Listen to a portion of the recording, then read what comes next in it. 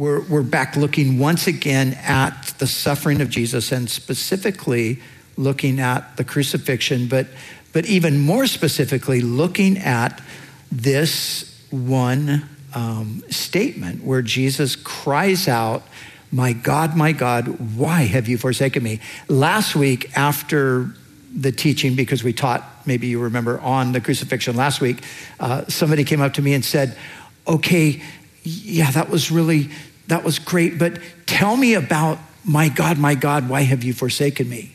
And I said, "I will tell you next Sunday." And so so we're here to talk about this today. This has been called the Cry of Dereliction. And the word here, dereliction, means abandonment. And so this has been referred to as the cry of abandonment. Jesus is crying out, my God, why have you abandoned me?" Now, there's questions that we have to ask when we come to this. So let me just warn you in advance that today it's going to be a little bit different than normal, in that today it's going to be a little bit like you're sitting in a theology class. So think a little bit more about a classroom this morning. Obviously, sometimes a classroom can be really dry and boring, so hopefully that's not going to be the experience that we have today. But we're going to look at some things that are rather technical. And I want to quote to you from at least one theologian, if not a couple, because I really want us to get hold of what is happening here. Because it's important for us as Christians to think rightly and precisely about the things that we believe. Of course, Christianity is a knowledge-based faith. And there are things that we need to know. And we need to know things for a number of reasons, but one of the reasons we need to know the right things about God is so that we can express those things to other people well, and also that we can have the right understanding of God when we're seeking him and when we're worshiping him. And so throughout the long history of the church, there have been people, commonly called theologians or scholars, who have a lot of times, taken and really delved deeply into certain questions that some people would never even think to ask, but they thought to ask them and delve deeply into them. And the church has been better because of the efforts that they put forth.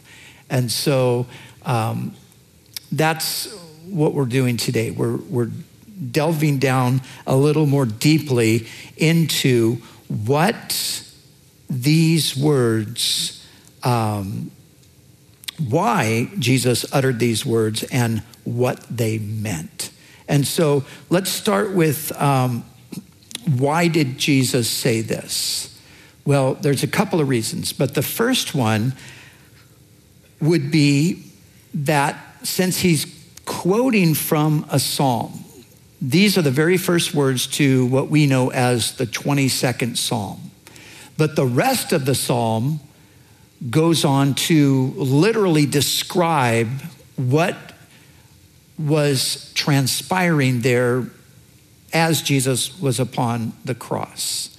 And so I think that one of the reasons for the quotation was to direct those there back to the psalm so they could understand that what was happening was not just a random crucifixion, but it was something that was predicted by the prophets so long ago. It was predicted by David 1,000 years earlier. And it's in that 22nd Psalm. First service, I read through much of it. I'm not going to read it.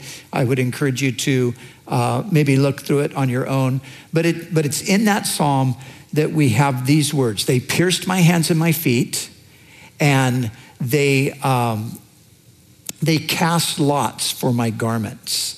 And you remember as we read through this account, that's exactly what happened. Of course, they pierced his hands and his feet. He's being crucified. But then remember the soldiers, they didn't want to tear his garment, so they cast lots for it. And so those are the things that are described in that 22nd Psalm. And I believe that part of the reason that Jesus said what he said was so that people, again, would know that this was not some random event, but this was the event that God had prophesied all those centuries earlier. And right at the very end of that expression of suffering in the 22nd Psalm, then David, speaking by inspiration of the Spirit, he says these words. He says, "You have heard my prayer." So he describes the intense suffering. My tongue clings to the roof of my mouth. My body is dried up like a potsherd. I'm surrounded by these mockers and these scoffers. All of these things, he describes the situation as he's experiencing it now. But then at the end of that point, he says, "You have heard my prayer." And that's important because where we're going to go with this, we need to realize that Jesus, even though he cries out, my God, why have you forsaken me?" He's still, even from that point on, in fellowship with God.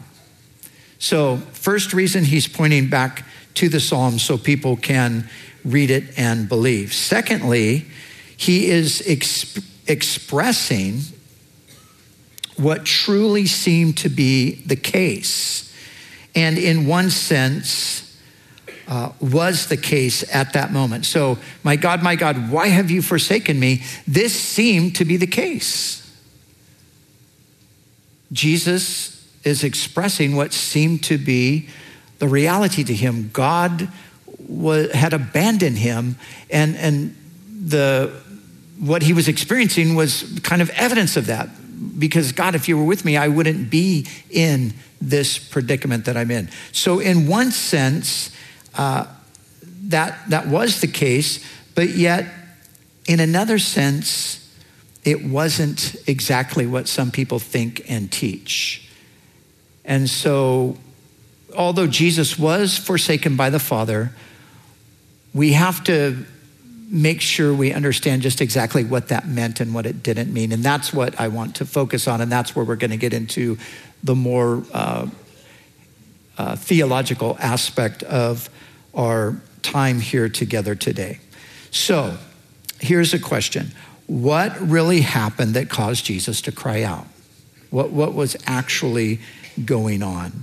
Now, there is a teaching, and it's very popular. It's very common amongst evangelical preachers and some theologians, and the teaching is essentially that Christ was abandoned to the point that if you really thought deeply about it, you would understand that it would necessitate a broken Trinity. A broken Trinity. Think about that for a moment. So God is triune. God is Father, Son, Holy Spirit. And some interpretations of what's happening here is that the Trinity itself was broken up because God, the Father, was now turning away completely. There's a separation, there's a tearing that takes place. And this is communicated by various people in a number of different ways. And so let me just read a few sentences to you that express this idea. So the Father rejected the Son, that's a simple one. One would say that as God exhausted his wrath upon the Son, he then completely abandoned him. Some would put it, the Father hid his face from the Son.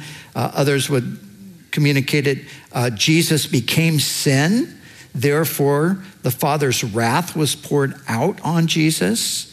Another way of expressing it, the physical pain Christ suffered in his passion was nothing in comparison to the spiritual and relational pain that Christ endured as he was separated from the Father. God cursed Jesus with damnation. The eternal communion between the Father and the Son was ruptured on that fateful day. It all amounts to this: the Trinity was broken. Now,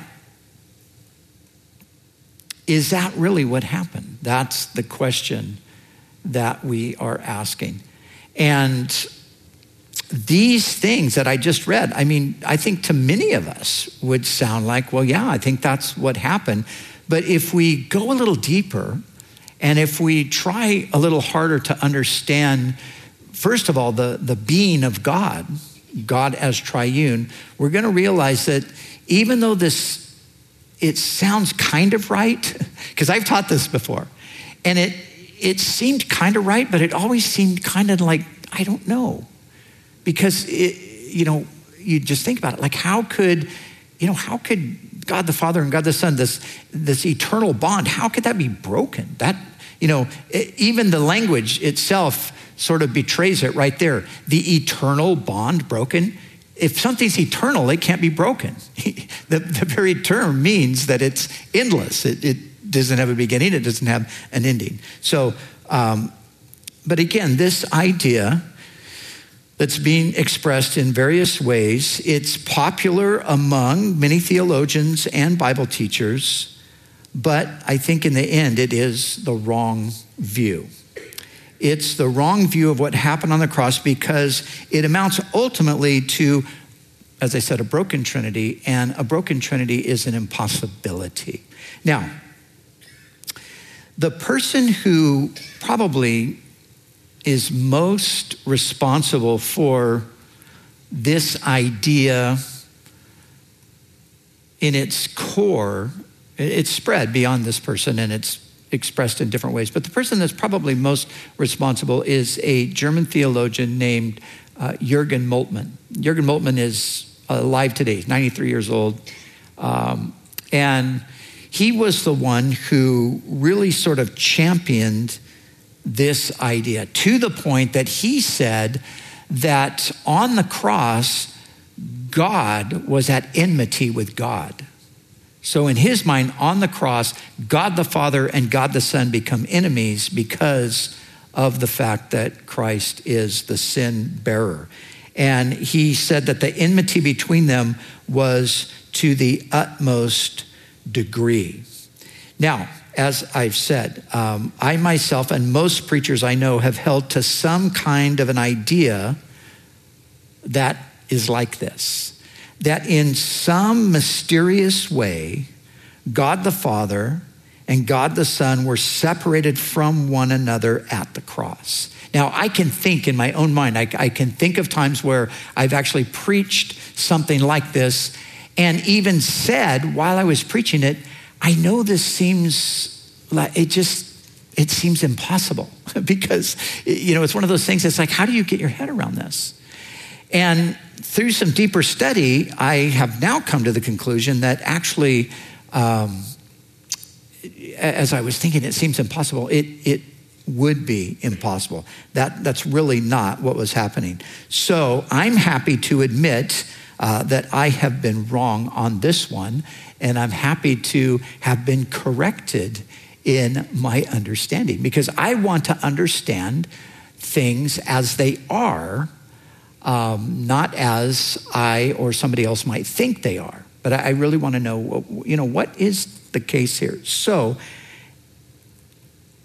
why should we reject that idea? Why have I myself rejected an idea that I formerly had promoted? Well, there are 3 reasons, and they are historical, textual, and theological.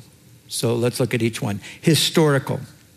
I found out, again, that this idea is a relatively newer idea, and that the earliest Christian thinkers and writers and scholars, beginning in the very early centuries of the history of the church, right up to the Reformation, that none of them thought this. And if you go back to, say, the 4th century, and you go back to names like Athanasius or Ambrose or Augustine or Cyril of Alexandria, Gregory Nazianzus, John of Damascus, these are all some of the early scholars of the church. And none of them thought that this is what was taking place. None of them thought that this cry of dereliction, my God, why have you forsaken me, meant that there was a tearing of the Trinity. None of them thought that. So, history, right on up through John Calvin during the time of the Reformation in the 16th century, they all rejected this idea. None of them saw this as this kind of a tearing. So historically, there's plenty to look at that would disagree with it. Secondly, textually. And textually is really, in some ways, the most important, because when we say textually, we're talking about the biblical text itself. And here's the question. Does the biblical text teach that when Jesus said, my God, why have you forsaken me, that there was a rending of the Trinity? Does the text teach that? No, it doesn't teach it. That is something that's read into the text, and well-intendedly read into the text, I think. But nevertheless, it's read into the text. This phrase occurs 3 times in the Bible. Psalm 22 is where it originated, as I pointed out, and it's quoted by Matthew, and it's quoted by Mark. Or Matthew and Mark, in their crucifixion account, they include that, where Luke and John do not include it. But in each one of those passages, there's nothing in the text itself that says this is what happened.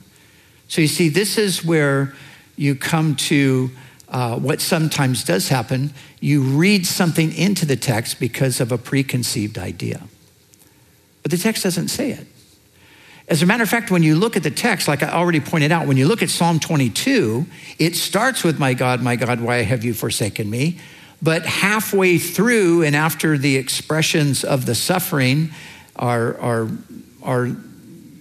communicated, then it says, you have heard my prayer. So the psalmist, David in this case, but prophetically speaking, although it begins with, my God, why have you forsaken me? It's obvious that he doesn't believe that God has really forsaken him, because he says, you have heard my prayer. But the same thing is true with Jesus. When you look at Jesus on the cross, he utters this, my God, why have you forsaken me? But as you follow from that point on, Jesus continues in communion with the Father to the very point of death. And at the point of death, he says, Father, into your hands I commit my spirit. So you see, if there was actually a rending, if now at this point the Father and the Son were separated from one another, God no longer has a son. He's disconnected himself from the Son. It would hardly make any sense that Jesus would say, Father, into your hands I commit my spirit. And so textually, there's no support for this idea that there was a severing of the relationship between the Father and the Son. And then thirdly and finally, theologically. And to look at the theological perspective, I want to quote to you from an author named Thomas H. McCall. And he wrote a book called Forsaken, the Trinity and the Cross and Why It Matters. And this is why it matters. It matters because this idea is inconsistent or contrary even to what the doctrine of the Trinity actually teaches. And this is an important thing. Now, here's an interesting thing. I'm currently in a theology class where I'm studying the Trinity. And now I know about the Trinity. I believe in the Trinity. I preached on the Trinity. I have answered questions about the Trinity. But here's what I've discovered. There's a lot of things about the Trinity that I never even thought about. This is where theologians are good. They think about things that we don't necessarily think about. And then they force you to think about things. And so as I've had to rethink the Trinity, It's been the rethinking of the Trinity that has brought me to the conclusion that what I thought about what happened on the cross when Jesus cried, my God, why have you forsaken me?" that I was wrong. It's because of the nature of the Trinity. And so Thomas McCall, he writes this: God is triune, which means the being of God is a relational being. Without communion, it would not be possible to speak of the being of God. The problem here for the broken Trinity model should be obvious. If the being of God is a relational being, and if the relationships are severed, then surely there is no God at all. The triune God of the Christian faith does not exist apart from the relations between the divine persons. If we understand the doctrine of the Trinity properly, we will be in a position to see that saying the Trinity is broken amounts to saying God does not exist. God is eternally Father, Son, and Holy Spirit. To break that eternal unity is impossible. So you see, if we understand the doctrine of the Trinity as it should be understood, we realize that it's not possible that what we sometimes say or think happened actually did happen. It's not possible that the Son and the Father could be separated. God is a relational being, Father, Son, Holy Spirit, eternally. And like I said a moment ago, eternally means always, forever. It can't be interrupted. And so much so that McCall says if you could interrupt it, you would end up, there is no God, because this is who God is. Now, one of the blessings, practical blessings from the proper understanding of the Trinity as relational, is it assures us that God really is love. See, the Bible says God is love. Not simply that God is loving, but God is love. His very being is love. But you see, if God is eternally love, then that must mean that there has to be the experience of love with God eternally. But we know that creation, whether it's the creation of mankind and the universe or the angelic creation, we know that these things all came in to being at a certain point. But God's eternally love. How is he eternally love? If God is a singular being, then it makes zero sense to say that he's love, because there has to be somebody to love in order for love to be a reality. But if you understand this triunity, Father, Son, and Holy Spirit, God is love, and there's been this mutual love within the being of God forever. And so that's who God is. And so it's not possible that God could be anything other than that. So the idea that there was a broken Trinity is just, again, simply, it's a wrong understanding. So here's the question then. Well, what was Jesus referring to when he said, my God, why have you forsaken me?" There was a genuine sense in which the Son, in fact, was abandoned by the Father. But he was abandoned over to death on the cross. That's what he's talking about. Because obviously God could have delivered him from that. God could have saved him from that. But he is delivered over into the hands of sinful people who abuse and humiliate him. And of course, all of this is done because of our sin. But when he says, my God, why have you forsaken me?" That's what he's referring to. And that's what all of those names that I mentioned earlier, all of those early scholars, theologians in the early centuries of the church, right up to the Reformation, that's what every one of them understood this to mean. It wasn't really until Moltmann drilled down on it that people began to pick up on this new idea. And so Jesus,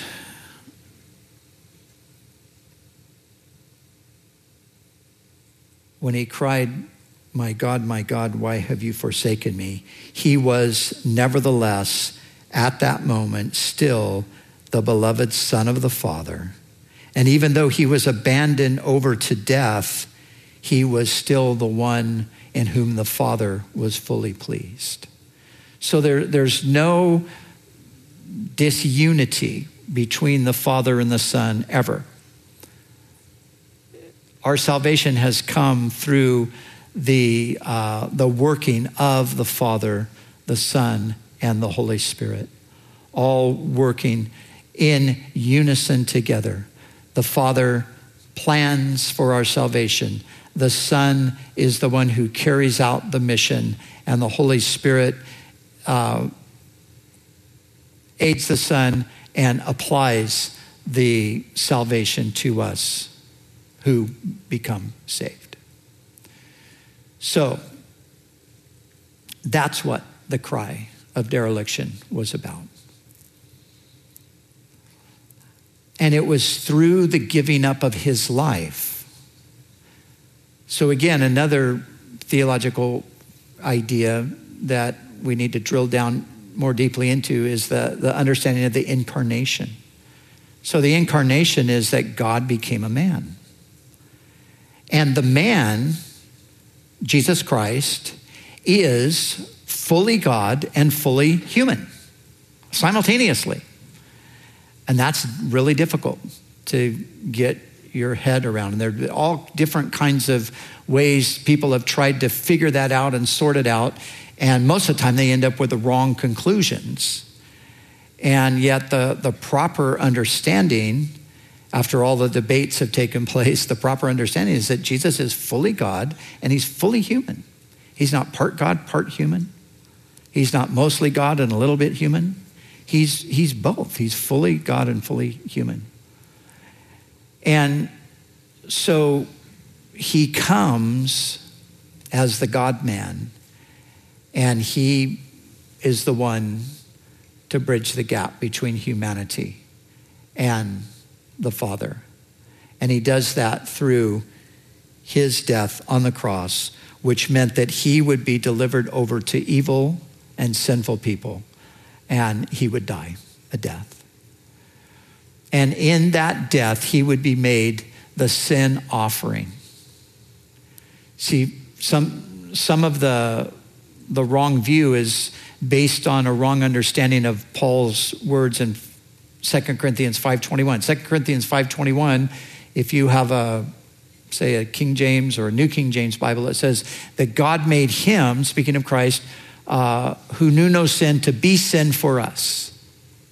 So some people say, see, Jesus was made sin. He became sin. And of course, God can't look at sin. So that's why God had to turn away. But the real meaning of that is not that Jesus became sin, but that he became the sin offering. He didn't become sin. He didn't have all the filth and vile and perversity of all the sinful acts of all of humanity put on himself. So he becomes that. He is the offering for that. His life pays the penalty that those sins incurred. Now, as we finish up, as we read on in the passage, in verse 38, verse 37, we read this. And Jesus cried out with a loud voice and breathed his last. Then the veil of the temple was torn in two from top to bottom. And what I want to close with today is I want to bring us to the objective that God had in delivering over his son to die for us. What was the objective? Well, to put it simply, the objective was to bring us into a relationship with him. And the significance of verse 38 is that this tearing of the veil in the temple, this is a symbolic of what Jesus accomplished on the cross. Now, in the temple, and remember the temple was preceded by a tabernacle, which was a tent. And when God had Moses make this tent, there was there were two places where the priest would minister. There was the holy place where the priest daily would conduct the ministry. And then there was the most holy place where only the high priest could go, and he could only go once a year, and he could only go with the blood of an animal that had been sacrificed. And between the holy place and the most holy place, there was a veil. And that veil indicated that there was no access to God for the people. They were shut out from the presence of God. And only the high priest could go once a year with blood. And then the people's sins would be atoned for. They would be covered for the year. But there was no access. That was the veil itself was saying, you cannot access God. So when Jesus dies, now this is a radical miracle around the crucifixion of Jesus that's rarely talked about. But by the time we get to the New Testament period, by the time we get to the period that we're looking at here with Jesus, the Second Temple period, the Holy of Holies is separated from the sanctuary by a veil that is 18 inches thick. 18 inches thick. It covers that area. It was very, very high because the ceilings were elevated in that temple. So I don't remember the actual length of it, but it was 18 inches thick.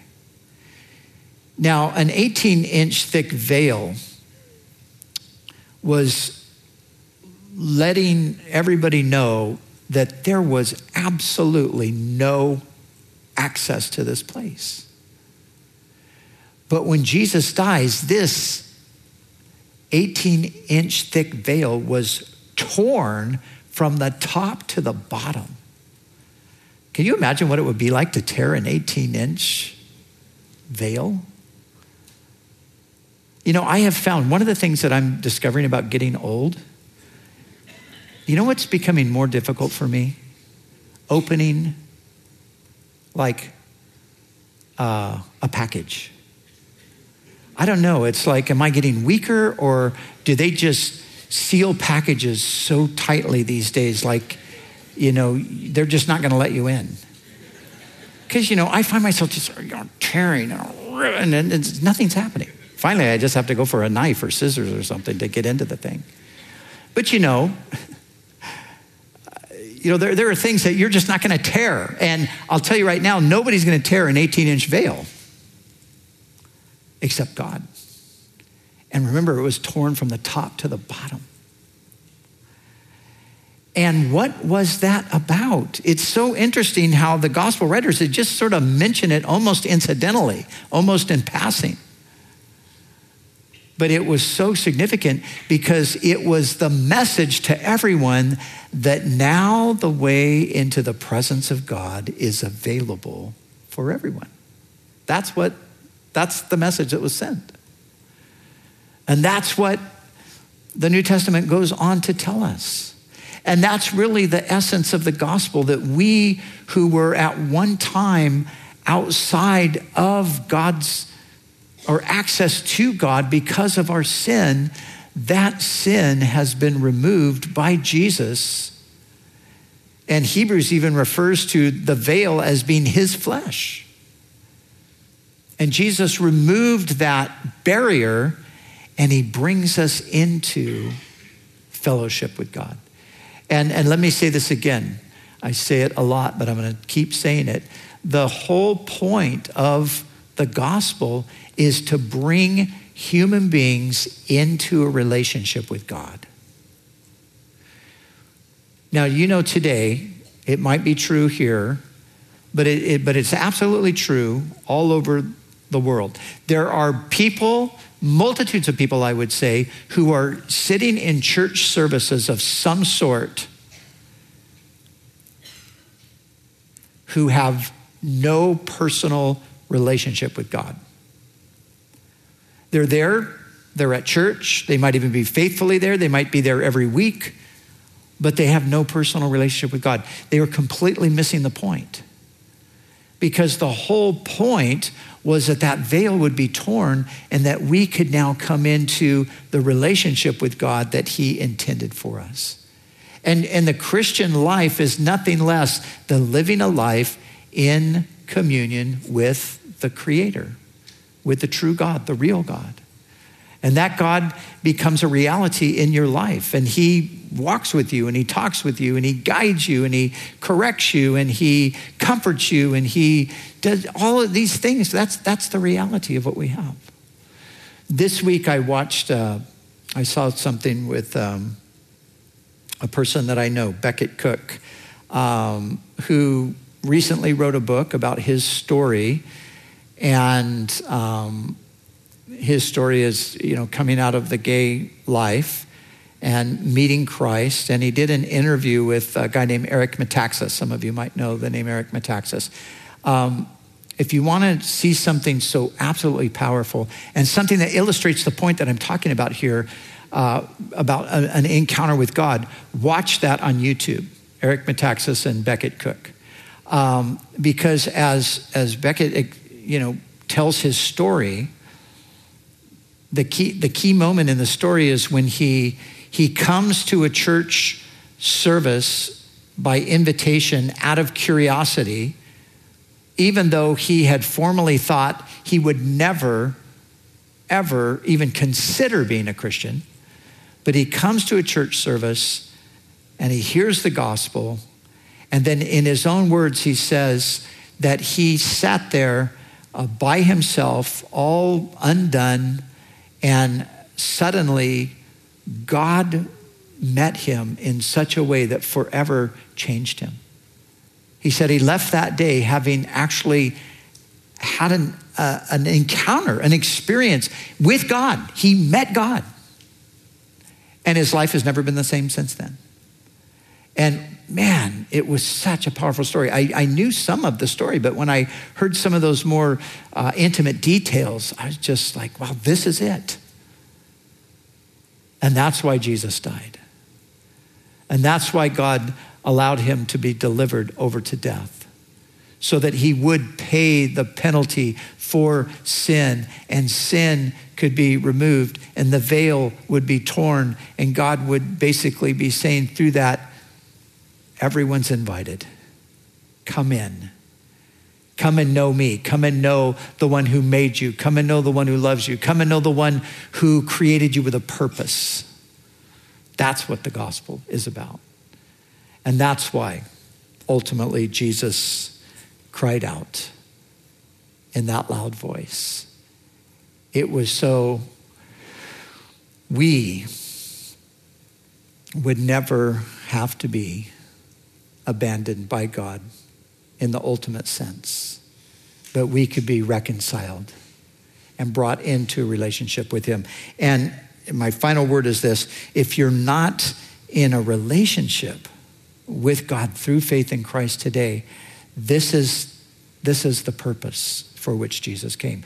Don't let that escape you. Don't miss that. Don't settle for religion. Don't settle for church. Don't settle for, I'm going to try to be a better person. None of that is what it's about. It's about coming to know God. And that happens through putting faith in the Christ who died and rose again and lives forever to meet you right where you're at, and to work his will into your life. So Lord, we thank you for these amazing truths. And Lord, as we even think about things like the nature of the Trinity, we think about the things that actually did transpire there on the cross. Lord, these things are all so wonderful. They're beyond us in so many ways, but yet we thank you that your Spirit is the one who teaches us. And as we think on these things and meditate on them, Lord, you reveal yourself to us in ever increasing ways, and how we praise you for that. Help us, Lord, to be people who avail ourselves of all that you've offered to us. And mostly, thank you, Lord, that we now have access into your presence.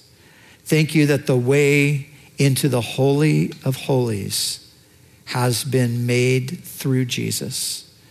And there's no longer that veil that separates us, but we can come now boldly to the throne of grace and find grace and mercy and obtain help in our times of need. Thank you, Lord. And Lord, I would just pray for anyone today who has yet to come into that relationship that brings them into your presence and brings them into intimate communion with you. Lord, would you open their hearts today? Would you draw them to yourself? And Lord, for those of us that have already come through the veil into your presence, Lord, may we continue to grow deeper and deeper in our communion with you. We pray all these things in Jesus' name. Amen.